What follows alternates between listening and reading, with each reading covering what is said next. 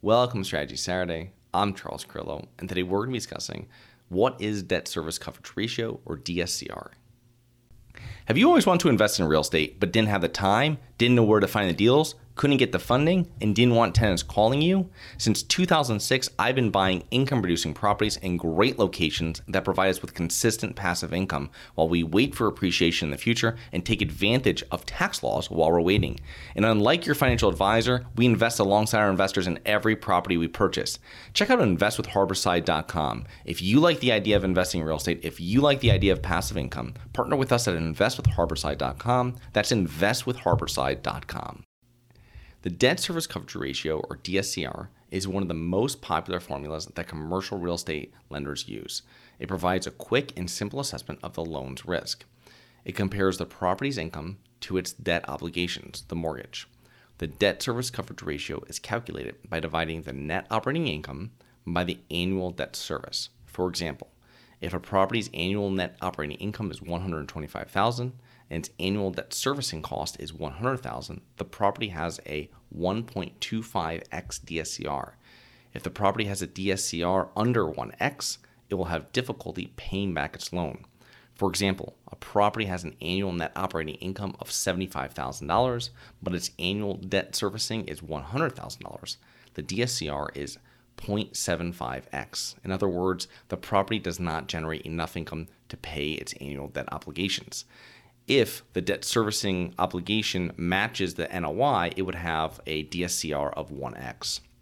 Most apartment building lenders will want to see a 1.15x to 1.25x minimum DSCR. Riskier properties will require a higher DSCR. These properties may include hotels, motels, or older apartment buildings in less than ideal locations, and they might require a 1.3x to 1.5x DSCR to get funded. Now, the better the property and the more creditworthy the tenants are, the lower the DSCR can go for funding. A shopping center with a large, established anchor tenant might be financed with a DSCR of 1.2x. Now, the last point with debt service coverage ratio is ensuring you're utilizing the right numbers in your calculations. The debt servicing includes your interest and principal payments and is done annually. The net operating income is your annual NOI and should be done using EBITDA, or earnings before interest, taxes, depreciation, and amortization.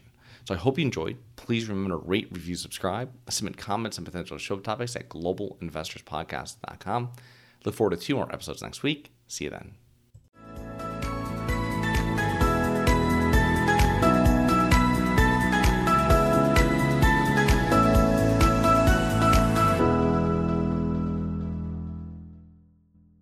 Nothing in this episode should be considered specific, personal, or professional advice. Any investment opportunities mentioned on this podcast are limited to accredited investors. Any investments will only be made with proper disclosure, subscription documentation, and are subject to all applicable laws. Please consult an appropriate tax, legal, real estate, financial, or business professional for individualized advice. Opinions of guests are their own. Information is not guaranteed. All investment strategies have the potential for profit or loss. The host is operating on behalf of Syndication Superstars, LLC exclusively.